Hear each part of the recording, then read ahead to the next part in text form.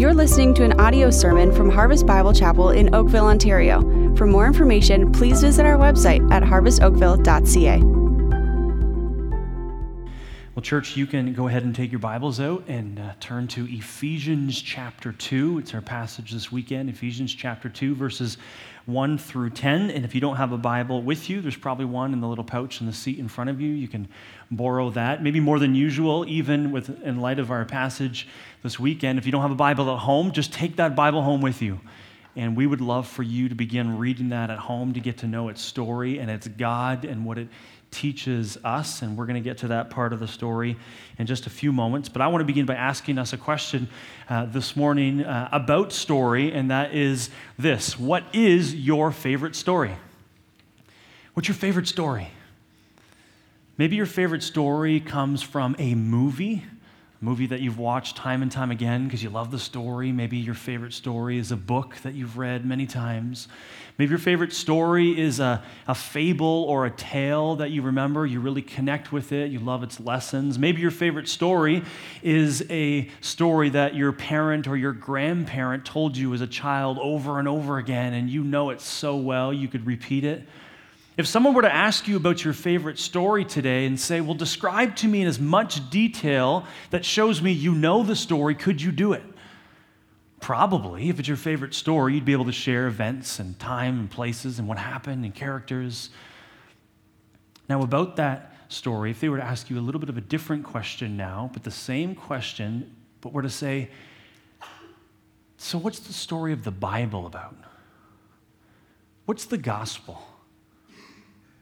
In as much detail as your favorite story, could you answer that question? What is the gospel? The heart of the message today comes from something that's been on my heart out of 1 Peter chapter 3, where Peter writes, and he says that believers should always be prepared to make a defense to anyone who asks you for the reason of the hope that is in you.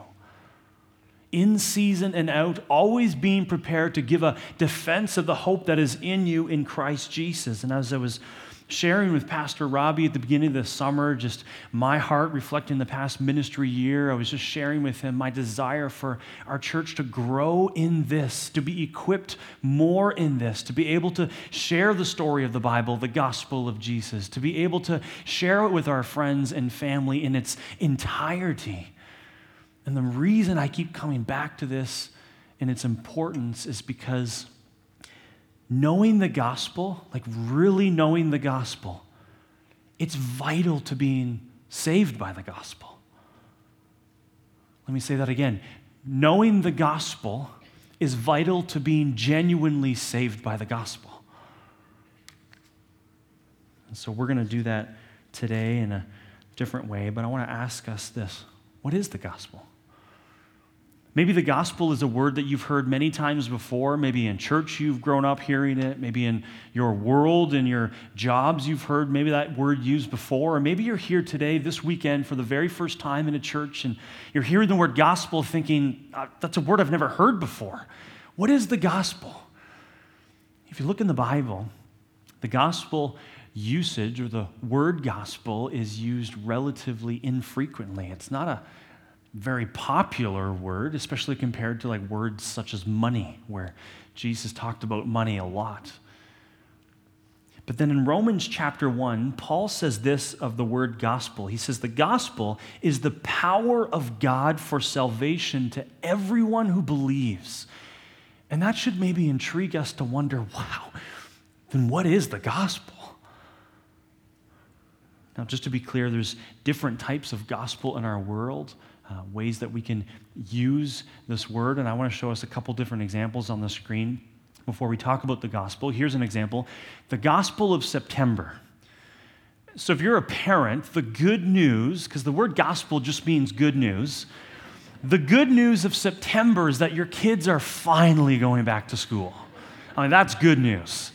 Here's another example, maybe for kids or students, the summer gospel. So the summer good news might have been that you were looking forward to this vacation or this outing or activity. You were looking forward to all school year, and then it was the summer, and the good news of the summer is we finally got to do this. Here's another use of the word gospel. the doctor shared such a gospel after the surgery. Shared such good news with us that the surgery went well and that recovery was going to be just as expected. That's a use of the word gospel, and here's a very important use of the word gospel, the gospel of Jesus, the good news of Jesus. Different ways to use the word, different meanings, but church, we need to hear this today, the gospel of Jesus. If you're a follower of Jesus, you need to know the gospel of Jesus. And if you're not a follower of Jesus, you need to know the gospel of Jesus. It's life-changing. And so we're going to do that today. We're going to take a bird's eye view of the Bible. The first book of the Bible in Genesis, all the way to the last book of the Bible, the book of Revelation.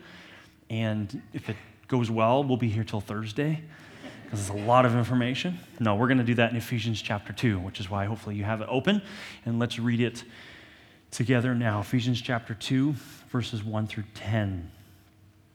It says this, "And you were dead in the trespasses and sins in which you once walked, following the course of this world, following the prince of the power of the air, the spirit that is now at work at the sons of disobedience, among whom we all once lived in the passions of our flesh, carrying out the desires of the body and the mind.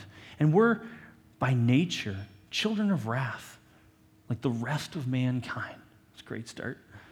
Verse 4, But God, being rich in mercy because of the great love with which he loved us, even when we were dead in our trespasses, made us alive together with Christ.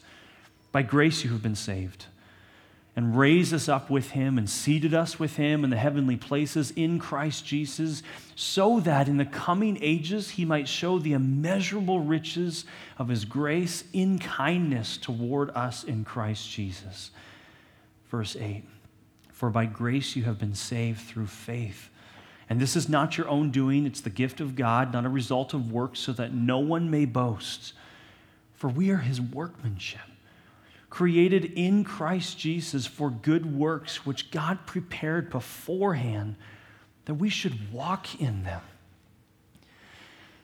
We're going to take this passage and use it a little bit differently today, different than maybe the normal expositional way that we would walk verse by verse through this, but we're going to come regularly back to this passage, looking at what Paul writes as a great summary of the story of the Bible, of the gospel, the good news of Jesus. And so let's begin before the story in verse 1, and just notice this, what Paul says in the words that he uses. He says, "And you were dead in the trespasses and sins." Now, this is like when a movie begins, and it begins in the future, and you're wondering, how did we get here? What's going on? Can we at least go back to the beginning? Paul uses the word "were," which means something has happened. It's past tense. And then he calls readers, he's saying, "You were dead in trespasses and sins," and that leaves me to wonder, what gives Paul the ability to call me a trespasser and a sinner and saying that something happened when I was dead? And so to understand this, we need to go back to the beginning of the story to find out why he can write this in these verses. And if you remember in elementary school, where maybe you were taught about every good story and how there's always a plot line, a storyline to the story that it follows, the Bible's no different. I want to show us an example of that right here. So maybe this is going to be helpful for us today in understanding the story of the Bible, the gospel of Jesus, in light of a story with a beginning. And then shortly after the beginning, there's a problem, something happens we'll find out about, and really the problem brings flatline. It drops significantly because it's terrible. And then there's rising action through the rest of the story of the Bible as we recognize the climax, the pinnacle of what happens in the Bible. And then there's resolving action. Loose ends are tied up, and there's pointing forward to a part of the story where there's a conclusion, and we understand, oh, that's how it ends. That's how most stories flow.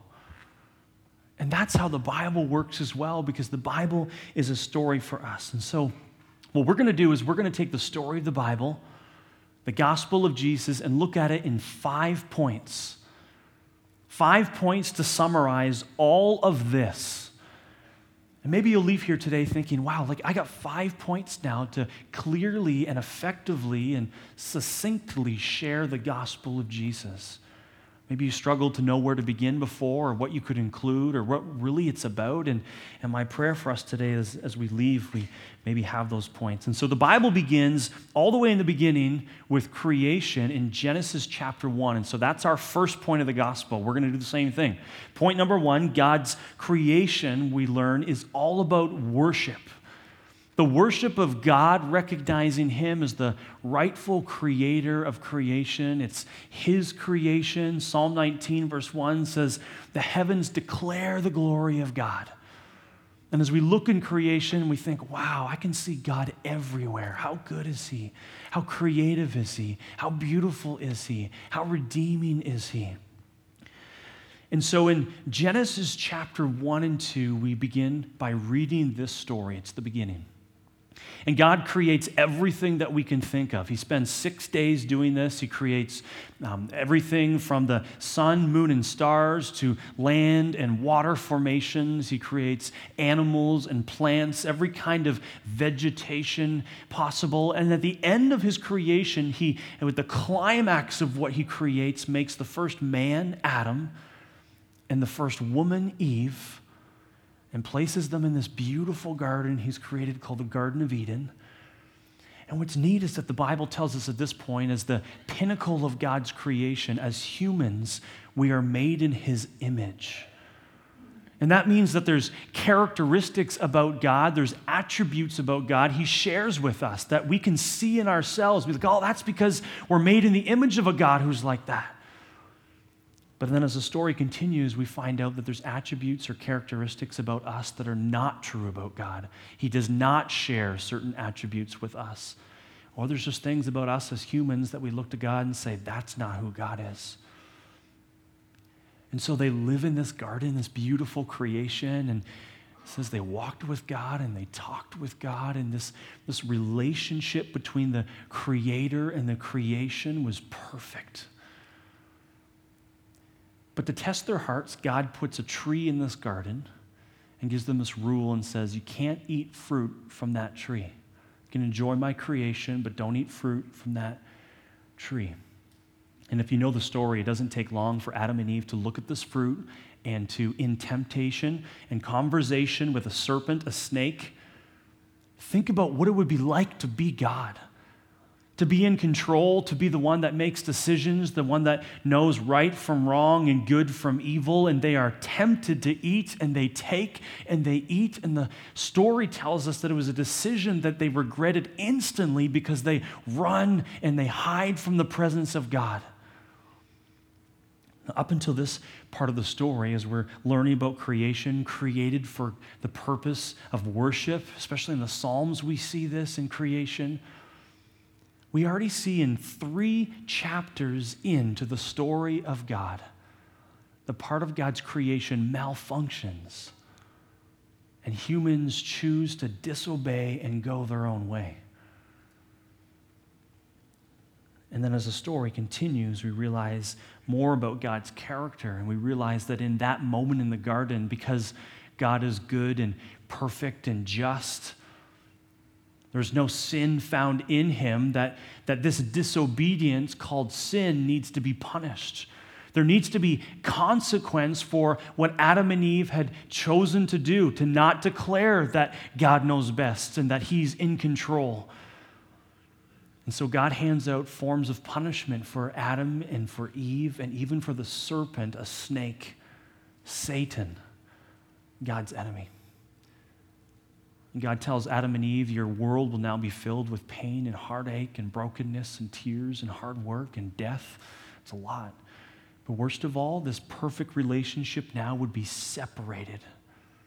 God removed them literally from His presence. You could not dwell in the garden, and He sent them out of the garden. And then God comes to the serpent, the snake, and says, here's your punishment. There will be a time one day when a rescuer for the world will come and crush your head with his heel, and you will be destroyed forever. Already in Genesis chapter 3, we get a promise of something that God would be building towards. And so that's how the story begins. And that's why in verses 1 through 3 in our passage, Paul can write about how we are dead in our trespass and sin. He's referring back to the garden when the story began and said, remember that time when sin entered the world and there was now punishment and consequence for action. And he describes the life that we live before something changed forever. You know, this part of the gospel is really hard for our world to hear. Maybe it's hard for us to hear.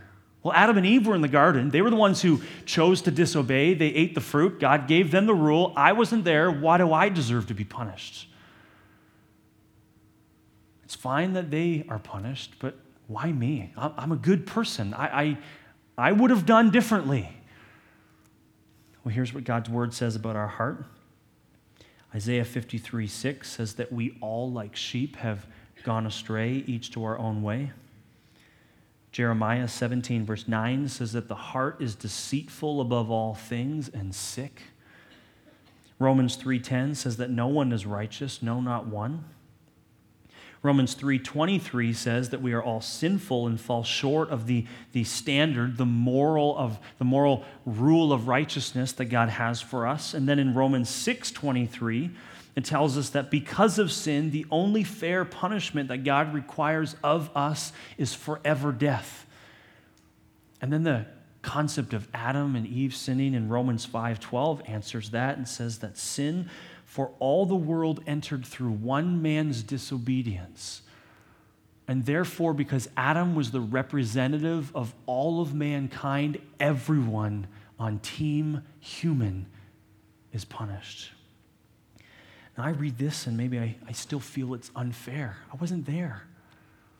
Or maybe I need more convincing. It doesn't take long for me to go through the course of one day when I wake up to look into my own life, my own heart, and realize how wicked and selfish and prideful and hurtful I can be to my wife or my family or those around me. And I think, wow, it's true. God's word is true. I need help.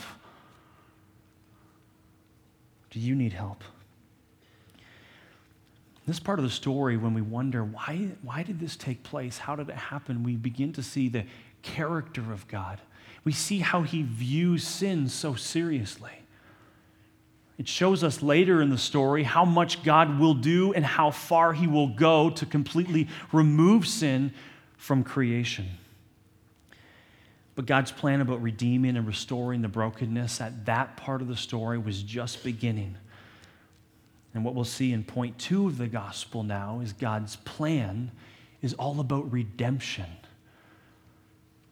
God's creation is about worship. His plan is all about redemption. And as the rest of the 38 books in the Old Testament, the first half of your Bible begins to teach us, it shows us, well, things are really going to get interesting. But maybe you've read parts of the Old Testament before and you've been left confused. Maybe you're wondering, why is that in the Bible? How did that happen? Maybe you've heard it taught to you before, or you've read it in your own life and time, and you've said, how can that detail end up in the Bible? That's strange.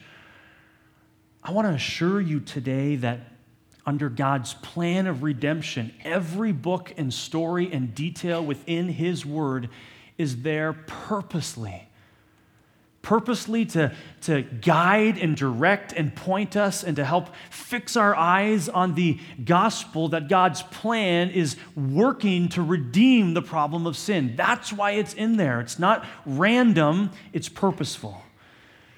And one of the things that I love about our children's curriculum here at our church is that we try to do that with kids every single weekend.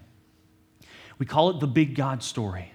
And so as they hear stories and people and parts of the Bible, we're trying to fix their eyes on what God is doing in that big story.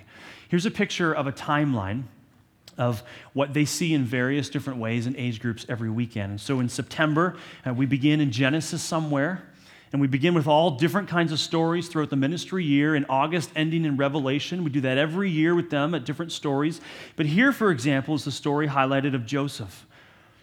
And we want them to understand, here's what God has done already in the story and what he's going to do in the story. It's not a random passage. It's not a random book that we've taken out. It fits right there within the story of the Bible. That can be helpful for us and give us gospel perspective as we read God's word. And sometimes I wonder whether or not our kids could better answer for us what the story of the Bible's about, or tell us what the gospel of Jesus is. Well, God continues the story and the mess that Adam and Eve had left in the garden. They begin to deal with the consequence of sin, but then sometime later, God speaks to a man named Abraham and his wife Sarah, and he says, I'm going to use you in my plan of redemption. You'll be the great-great-great-grandparents of a family, a chosen people that will one day see a rescuer born from your family that will fix this problem in the world. And it's hard for Abraham and Sarah to believe because the Bible says they're almost 100 years old at the time. How could we have a baby? But God's the God of the impossible and promised to them that if I make a promise, I never break promises. And 9 months later, they have a baby boy and they name him Isaac. And Isaac grows up and he has a son as well named Jacob. And God makes the same promise to all of them. You will be a part of my plan of redemption. And we read parts of the story and we think, oh yeah, that's why it's there. God's working on something. That storyline is still unfolding for us as we read the details of the story. And without gospel perspective, as we read and are reminded and come back to these stories, maybe we forget what they're all about. Maybe you've been stuck reading the Bible that way. And I want to use a couple of examples throughout the Old Testament. Here's Joseph. It's a nice picture of Joseph. I'm the kids pastor, so we get to use nice-looking resources for kids. And the story of Joseph, without gospel perspective, without the perspective that God is working on a bigger story here, maybe for parents we read this and we say, well, that's the part of the story where God's teaching us not to make favorites of our children like Jacob did with Joseph. His brothers beat him up and left him in a pit to die, and then they sold him into slavery in Egypt, and we think, wow, that's the sad part of the story. And then we hear about Joseph's life as an adult, and we're like, oh yeah, that's the part of the story where we're learning to flee from temptation as Joseph did with Potiphar's wife. And we think, well, that's what the story of Joseph is about, but that's not what Joseph's about. God used Joseph, remember, in that promise of redemption through lineage to allow him to become the right-hand man in Egypt. God showed favor to him, and he became in control and moved his family to Egypt in a famine, and there they lived and dwelled and grew in number and eventually threatened the size of the Egyptian army, so they put them into slavery for 400 years.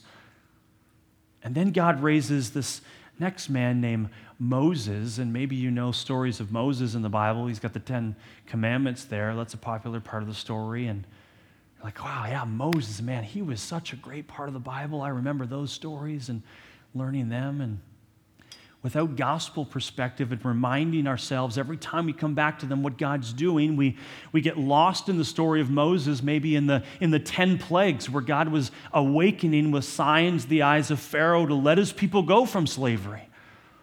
And in the 10th plague, we read about how God sent the angel of death to wipe out the firstborn child of all the Egyptians. And we think, well, that's strange and seems harsh. And then God protects his people with lamb's blood painted on the doorposts of their homes that night that the angel would pass over. And we think, what is that all about?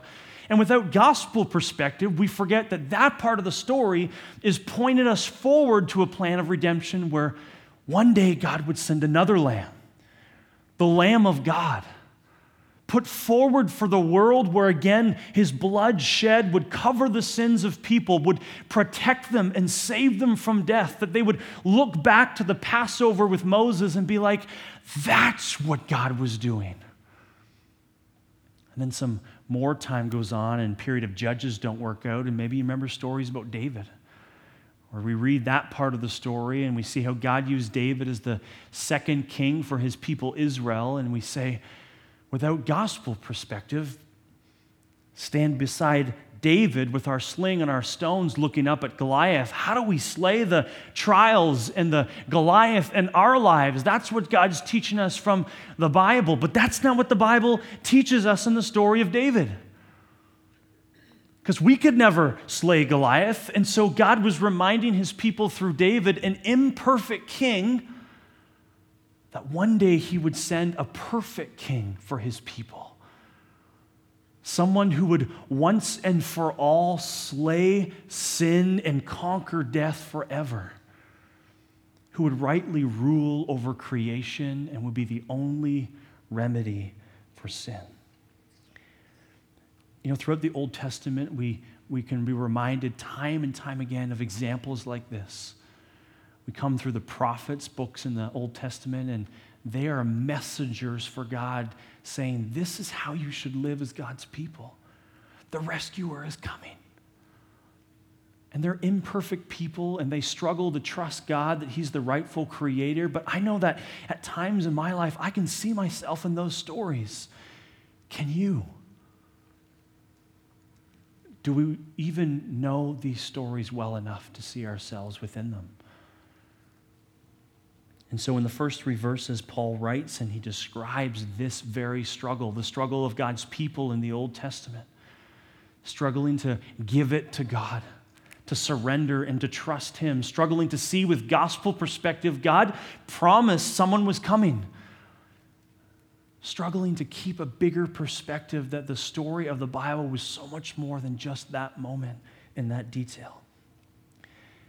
God knew what was best, and ultimately the time had come for the rescuer for sin to come. He was the remedy for the world. And so point 3 in our gospel, after creation and God's plan, we come to God's remedy. And we're going to see how God's remedy was going to be all about love. God's remedy would show us that there was only good news because there was bad news. And there could only be a remedy because there was something that was broken that needed fixing anyways. If we don't accept the bad or the serious part of the story, then you don't need something to be fixed, or you don't need good news. And it was God's plan all along to show us that the way he would fix and bring a remedy would be to put forward someone in his people's place. It would be someone for you and for me, someone who would die that didn't need to. And in the Old Testament, God's people were required time and time again, monthly and yearly, to offer sacrifices of various animals that would appease God for their sin. These sacrifices were temporal. And now the time had come where God was putting forward a sacrifice for them that would once and for all be sufficient and would pay the penalty of sin. Let's come back to verse 4 in Ephesians to see how this begins. So verses 1 through 3 is hopeless and helpless. And then we come to verse 4, but God. But God. Church, these are the 2 most world-changing, life-changing words you could ever read in God's Word. Despite all of this, in 1 through 3, verse 4 says, but God, being rich in mercy, because of great love with which he loved us, even when we were dead in our trespasses, made us alive together with Christ.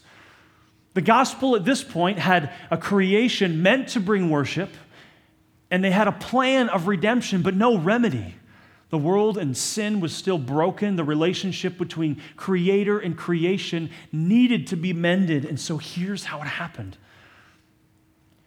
Jesus was born as a baby, exactly how God had promised. And his parents were Mary and Joseph. And although he was miraculously conceived, he was an ordinary boy, fully human, able to sympathize with our weaknesses. And then Jesus grows up and he becomes a man at the age of about 30 years old. The Bible tells us he begins what's called his earthly ministry. He began to travel around with people into towns and villages, telling them that although he was fully human, he was also fully God. And he did this by doing miracles and healings and showing power and then teaching and demonstrating authority. And people would look to Jesus and say, who is this Jesus? We've never seen anything like this before. No one talks like this. No one claims to be God like this. And he's helping them understand that he was the rescuer, the remedy that God had promised for years and for years. But some people had the expectation that the rescuer would look different than this. More than just a simple man who was born as a baby and wrapped in swaddling cloths and placed in a manger in Bethlehem.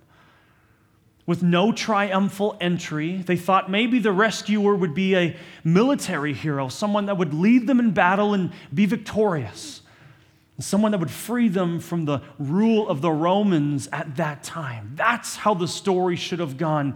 Not like you, not like this.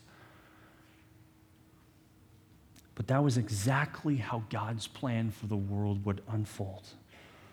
So Jesus taught people that the purpose of his life, he was born to die, and that he was going to be the one crucified in our place. See, the love of God had compelled him to send himself as a substitute and sacrifice. And that's why in verse 4 in our passage, in light of all these things, Paul writes and says, but God. So not in light of who we think we are or what we have done that compelled God to do this. He says, but God, even when we were dead in sin, God was great in mercy.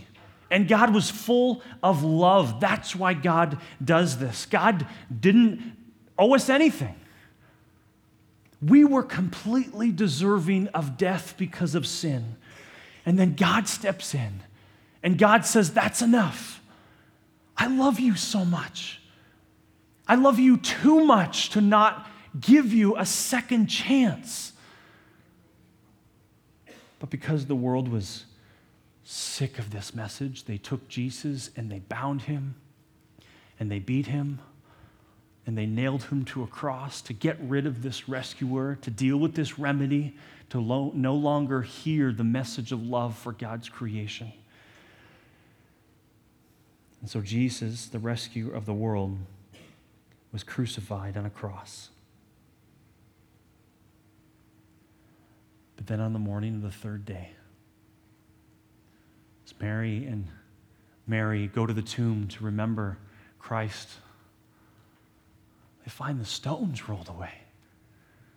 And the grave is empty. And they're met by an angel that tells them, why are you here? Jesus is alive. And they talk with the angel, and the angel says, Jesus is no longer here. He's risen from the dead. God has raised him because he looked at Jesus Christ, God the Son, and said, your death and sacrifice for sin is sufficient. And so God raised him from the dead, conquering sin and evil and death, showing it was his plan and his remedy and all his action to save the world. It was God's love that put him on the cross and God's power that raised him from the dead. Church, our understanding of the gospel must be that the gospel is entirely a work of God. And then Paul writes this in verse 5 and says later in verse 8 again, by grace you have been saved. The definition of grace is that which God gives us that we don't deserve. And so we look at this part of the story and we don't look at the cross then in light of grace and say, what I have done for God to do this, but we look at the cross and in brokenness and humility and surrender, say, God, what have I done? But God, rich in mercy and full of love, puts forward himself and gave us a second chance that by faith in this Jesus, we might be saved.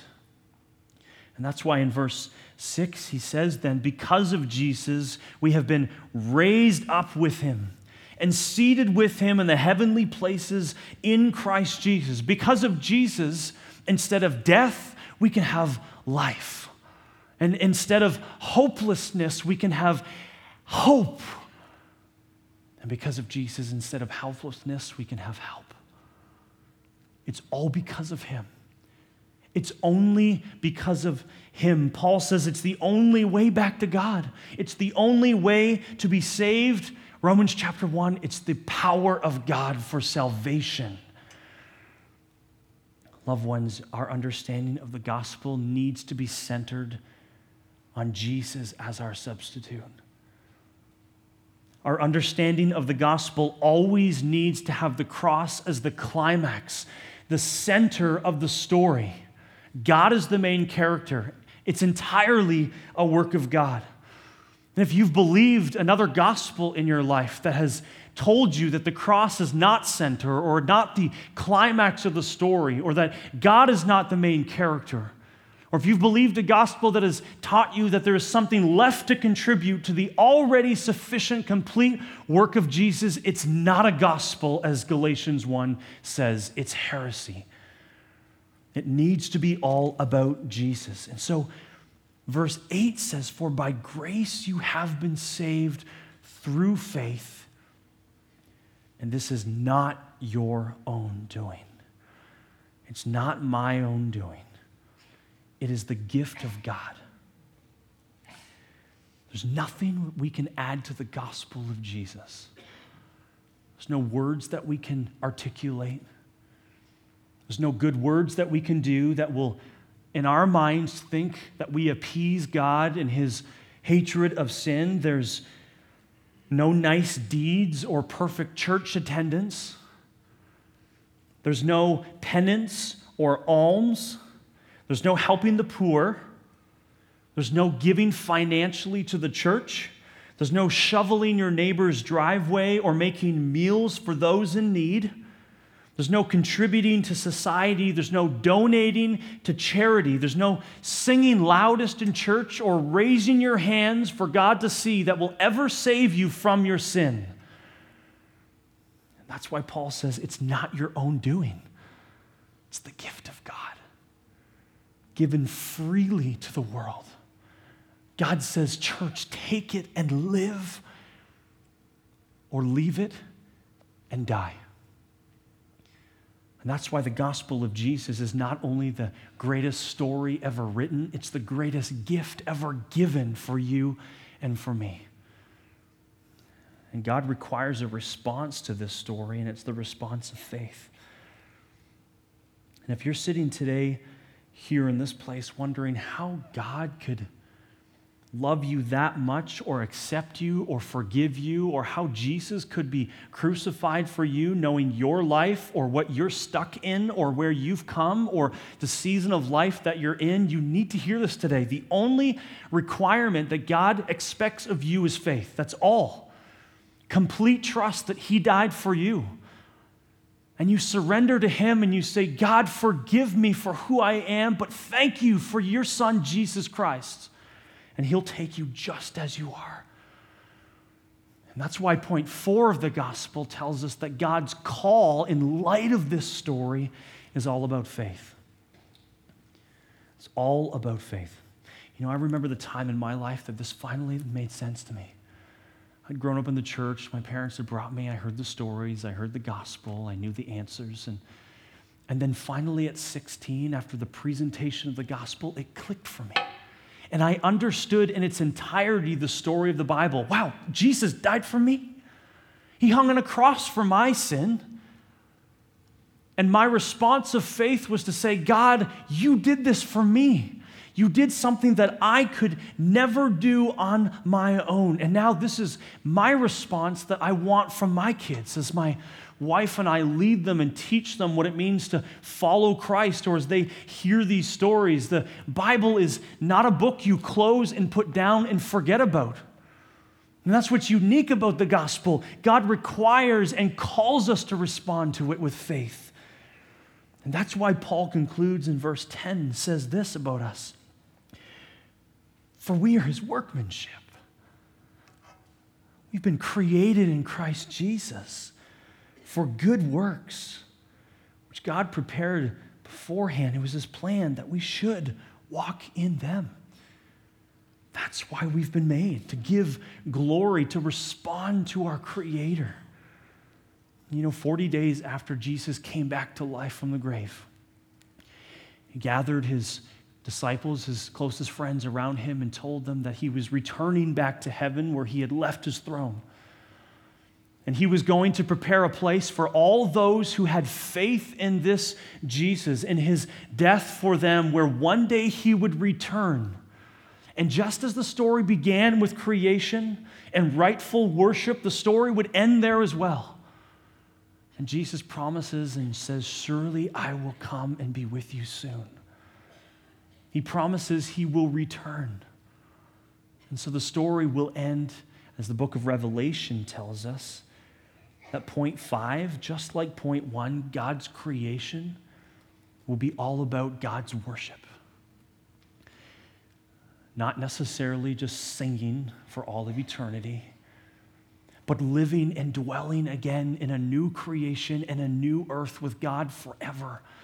Recognizing him as the creator, the one that put forward himself, the Lamb of God that took away the sins of the world. And the Bible paints a beautiful picture of this day as we wait for it to come. In understanding this part of the story and what we await and look forward to and how God calls us to respond in faith, the rightful response is to say, "God, would you take my life and use it for that glory? Would you allow me and my life to be able to be used so that people would know the story of Jesus and how much you love them and what you have done for them?" But Jesus doesn't promise this life will be easy. He says it sometimes will be difficult and you will be persecuted for the hope and faith you have in Christ. But look forward to the day when the story ends for forever in eternity with me. But until then, go around and tell people the message, the gospel, the story of the Bible. Maybe someone in your life, a coworker that needs to hear this good news. Maybe a family member in your life that needs to hear the gospel. It may be someone who lives right beside you that needs you to know the story of the Bible, that you would share it with them. Because as Peter writes in 1 Peter 3, that believers should always be prepared to give a defense for the hope that is in them in Christ Jesus. So church, do I know the gospel? Do you really know the gospel? And if you are a follower of Christ, how can you not know the gospel that has saved you? I want to show us that timeline that we began with today, this time with the 5 points of the gospel, the story of the Bible. And hopefully this is helpful for you as maybe you wonder, how do I share with that coworker or neighbor or family member? Well, the Bible begins with creation, and it's all about worship, and shortly after, something terrible happens. Sin enters the world, but God's plan would be all along through the story of the Bible that he would redeem it. And it works towards a climax in the story. God's remedy for the world was only Jesus.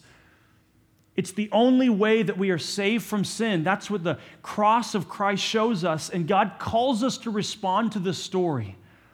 As we are in a time now of responding with faith to say, that's a God I want to live for. That's a God I want to love and serve because he's done that for me. And eventually it points forward to a new creation where Jesus promises that one day everything would be restored. And maybe you've been here today thinking, I want to grow in this. I want to be better at sharing the story of the Bible, at knowing in my own life the gospel of Jesus, the good news of Jesus. There's some resources that I want to recommend on behalf of our pastoral team that maybe will be helpful for that. Obviously, the Bible is the best place to begin. It's the good news. Sometimes there's supplementary reading that we can have. If you're an adult or student, these 2 books here could be helpful if you got your hands a copy of those. Greg Gilbert, What is the Gospel? And Vaughn Roberts, God's Big Picture, are excellent presentations of the storyline of the Bible. If you have a child in your life, the Jesus Storybook Bible by Sally Lloyd-Jones or Kevin DeYoung's book, The Biggest Story, are excellent for children, helping them see the story of the Bible. And if you're a student, Pastor Carl likes this video here that he recommends by Propaganda. It's a spoken word video called The Gospel. And maybe those resources can be helpful for you as we grow together in our understanding to be able to defend the story of the Bible and the gospel of Jesus. But I began by asking us what your favorite story was and how confidently you could summarize it in detail. I'm praying that in light of the story of the Bible, the gospel of Jesus, that we would recognize today, wow, nothing beats that story. I got to know that story. I think if we don't know or can't articulate the gospel of Jesus, sometimes in our lives it means that we don't practice or study or share it enough. Earlier this summer, the Washington Post published an article on behalf of Christian author Philip Yancey. It was called "The Death of Reading is Threatening the Soul." And in it, Yancey states, in bringing to mind individuals that read lots, mentioning that Bill Gates reads 50 books a year. Mark Zuckerberg, the creator of Facebook, he reads one book every 2 weeks. And Mark Cuban, who owns the Dallas Mavericks basketball team, he reads more than 3 hours every day. And we think, wow, yeah, but even if I wanted to do that, they live completely different lives than me. How is that possible? Like, I get this. We have 4 kids in our family under the age of 5. Our youngest 2 are twins. I've used this excuse in my own life. I don't have enough time in the day to be in God's Word for 3 hours. Or maybe practically, God, I don't have enough energy in my life in the morning when I wake up or when I go to sleep at the end of the day to be knowing your story like this as an example. And then I talk to a dad in our church who tells me that he gets up at 4 o'clock every day because he knows his kids are up at 5 and that's his only window to be in God's Word, to be knowing the gospel and refreshing himself of what Christ has done for him. And then I think, wow, now I'm just making excuses. And the article goes on, and Yancey helps us understand and says, if you were to take the average reading speed of 400 words per minute, it would take us about 417 hours in a year to read 200 books in 1 year. Think what that would be like. Oh, but we don't have time for that. He says, well, those 417 hours, they're still short of the 608 hours that we spend on average on social media. Or get this, in light of the 1,642 hours on average we spend watching TV. And he goes on to say about reading, it's not that hard. We all have the time to read. The scary part, the part that we all ignore, is that we are too addicted, too weak, too distracted to do what we all know is important. How much more true of that is reading the Word, the gospel of Jesus. And maybe you're not a strong reader. Maybe you say, I struggle with reading, I have difficulty with it. That's fine. But then you should have an audiobook where you can hear God's Word every single day. Loved ones, being immersed in God's Word is the only way that we will be changed by it, the only way that we will know it confidently enough to share it with the world. And I get that it's hard to find routine sometimes, to have God time and to be in this book. But then when you finally get that time, something works out and you're able to find that routine and you read God's Word and are reminded of the story and you think, wow, it's so encouraging for me and where I'm at right now. God's Word does not return void to us. It's the power of God for salvation. Your Word is life to me, it says. It refreshes the soul. And then in those moments we say, wow, it's so worth it. It's exactly what I needed. And I know in my own life, when I get to those times and I close what I've been reading, I just think, wow, I'm in such a place to worship right now. Of everything that God has done for me in this book and how much He loved me and put forward Himself for me and what He was doing in the story of redemption, what I look forward to despite the brokenness and the hard things in life. God, I want to praise You and give You worship like the story begins and the story ends. And that's a right response that I feel, and we're going to do that in just a moment. But I want to show you some lyrics of some gospel-saturated truth that we find within God's word. I love that we can read it, but also we get to sing it too. This song gives us reasons to praise the King. It says there's a reason why the curse of sin is broken. There's a reason why the darkness runs from light. There's a reason why we stand here now forgiven. Jesus is alive. And verse 2 goes on and says, there's a reason why we are not overtaken. There's a reason why we sing on through the night. There's a reason why our hope remains eternal. Jesus is alive. And here's the last verse. There's a reason why our hearts can be courageous. There's a reason why the dead are made alive. There's a reason why we share his resurrection. Remember verse 6? Because he has raised us and seated us in the heavenly places with Christ Jesus. Church, the reason why we praise the King, the reason why we respond in worship is because of the gospel of Jesus. It's the greatest story ever written. It's the greatest gift ever given to the world, and God requires and calls us to respond in faith and worship to him as the rightful creator. Let's pray.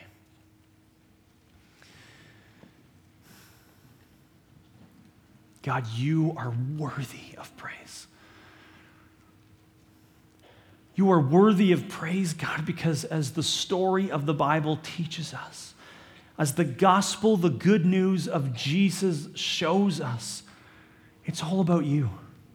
It's nothing that we have done or what we have added, because as Paul says in verse 10, we're your workmanship. We've been created to give you worship. You were the one who sent the remedy to the world to fix the problem of sin. It was Jesus and only Jesus. So God, we're here today and we just stop and we just say thank you. Thank you that you knew what was best. Thank you that you didn't leave us in a place of sin, of hopelessness and helplessness like verses 1 through 3. But verse 4, but God being rich in mercy and full of love made us alive together in Christ. It's all because of the cross. So God, we stop and we just recognize you as the greatest story writer we could ever find. It's the greatest story that we could ever read, God. We want to have faith. We want to believe. We want to give you worship. And so God, maybe you're doing that right now in us. You're stirring our hearts to worship. Or maybe you're stirring in us for the very first time to respond with faith and say, I want to live for that, God. That story has changed my life. God, would you hear our praises now as your church and as your people and your creation? Amen.